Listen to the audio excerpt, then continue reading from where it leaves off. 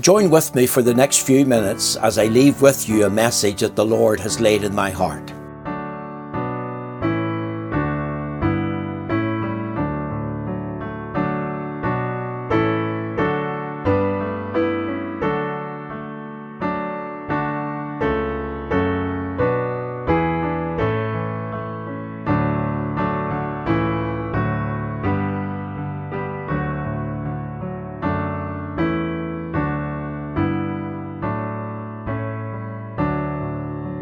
Today I want to share with you some thoughts about the subject of true biblical worship. Let me take for my text 1 Chronicles chapter 16:29. It says, "Give unto the Lord the glory due unto his name. Bring an offering and come before him. Worship the Lord in the beauty of holiness." These words are repeated in Psalm 29 and verse 2. And I was thinking of this subject of why God's people congregate together on the Lord's Day to worship him. Now the answer is straightforward. It's clear and plain because of the precepts of Scripture. And here's one of them. Worship the Lord in the beauty of holiness. God's people gather together because it is a command found in the Holy Scriptures. And out of love for the Lord, and out of a desire to serve and bring honour and glory to him, we gather together in obedience to that command. But it's not only because of the precepts of Scripture, but because also of the pattern of Scripture. It's been the pattern of the Church of Jesus Christ down through the centuries to gather together on the Sabbath day. We look upon that as the first day of the week, the day when we give thanks to God for the glorious resurrection of our Lord Jesus Christ from the dead. Remember, through his cross work and blood shedding, he triumphed over hell and the grave, the devil and sin. And we gather together to give thanks to God, especially for the triumph of his resurrection. As we gather together, we meet for the singing of praise. The Bible tells us, "Praise ye the Lord." That's why we sing and worship God with the psalms and the paraphrases and the old hymns of Zion. But we not only praise God through song, but we also thank him from our hearts for who he is and what he is like and what he has done. We thank him for the great work of creation, the work of providence and the work of redemption. We gather to give him thanks for the demonstration of his love for us through our Lord Jesus Christ. Doesn't the Bible say in 1 John 4 and 10, "Herein is love, not that we love God, but that he loved us and sent his Son to be a propitiation for us." And one of the greatest things that we can contemplate as we gather for worship is the knowledge that for God so loved the world, that he gave his only begotten Son, that whosoever believeth in him should not perish, but have everlasting life. Also, we have the opportunity for prayer. And during my own worship service, especially on the Lord's Day, I offer the prayer of thanksgiving, but I also have a prayer of intercession and bring specific needs to God. And during this prayer of intercession, we have opportunity to confess our sins to God and ask for a fresh cleansing in the precious blood. We also come with an offering. We willingly bring our tithes and offerings and we bring them before the Lord. We worship him in that way. So giving is an essential act and part of worship. And we also meet to listen to the Word of God. For as the Word of God is read to us and explained to us, that through the opening up of the Scriptures we begin to understand what the will of God is for our lives. And we have that desire and that aspiration created within us whereby we can bring ourselves and offer ourselves afresh to him. Now, these are all the essential elements of true Bible-believing worship. And this has been the pattern of the Church of Jesus Christ down through the centuries.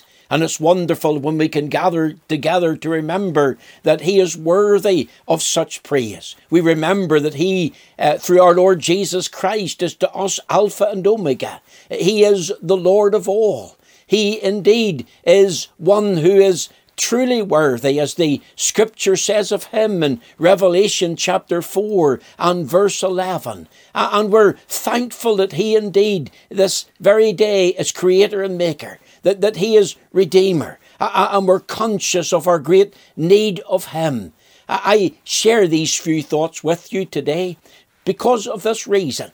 Much of what passes for worship in some so-called Christian churches is not true worship. True worship is not about what we can get out of it. It's not about us coming out with a great excited feeling within ourselves. It's not about us feeling good. Sometimes people evaluate the effectiveness of true worship about how they feel. But it's not about how we feel. It's about what we give. We come to give glory to God. We come to offer to Him our praise. We return Him thanks for His goodness and mercy to us. We especially thank Him for the demonstration of His love through the life and the death, especially in the resurrection of Jesus Christ our Lord. And here's the reason for true worship.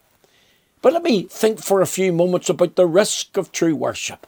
See, the Bible tells us in Hebrews chapter 10 and verse 25, forsaking not the assembling of yourselves together, as the manner of some is. Even in Paul's day, some had left off true worship.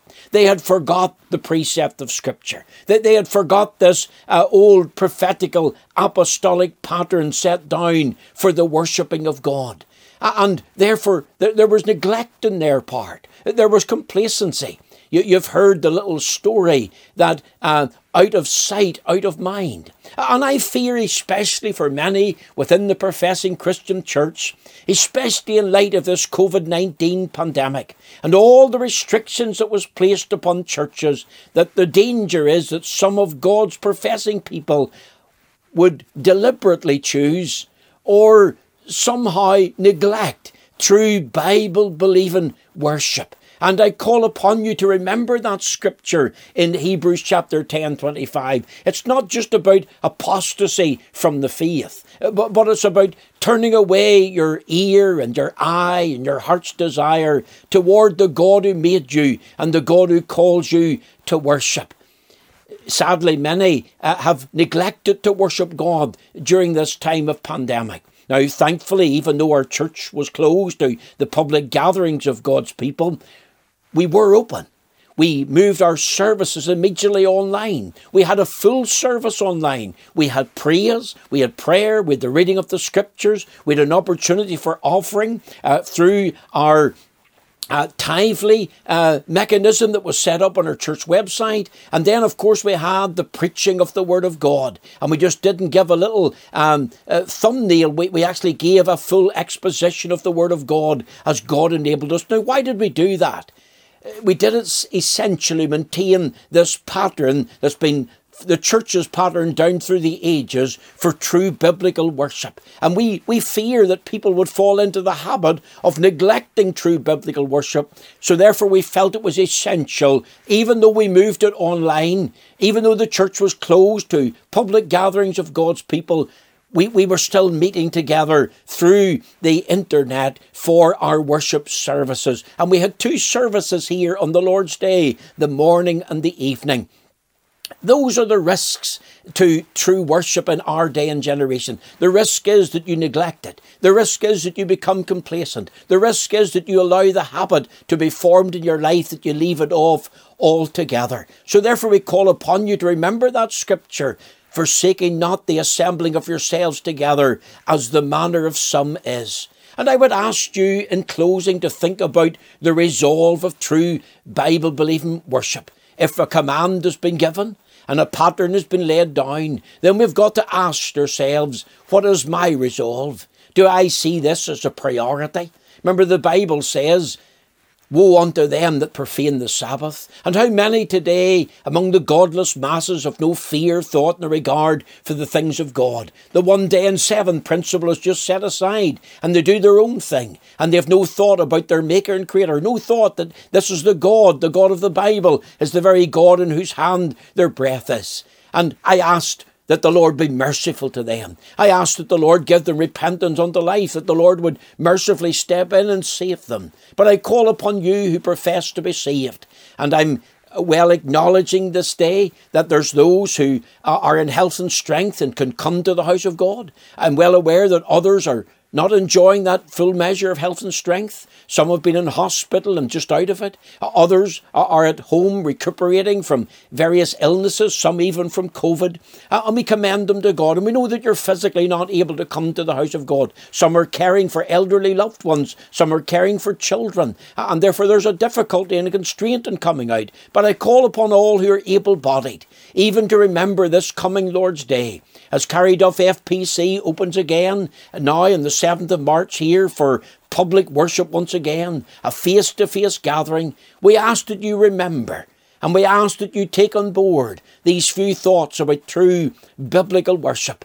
And I pray that it will be your resolve to be found in attendance before the Lord enabling you, because remember the Scripture says, so then every one of us shall give an account of himself to God. I don't want you to feel forced to come.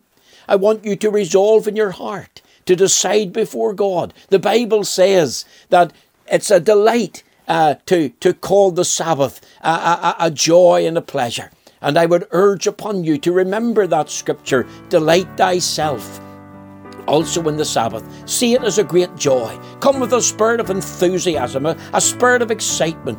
Come with a spirit of expectation, because you're coming to meet with the living and the true God through faith in our Lord Jesus Christ. The Lord bless you today, and for taking the trouble to listen to these few thoughts. Thank you very much.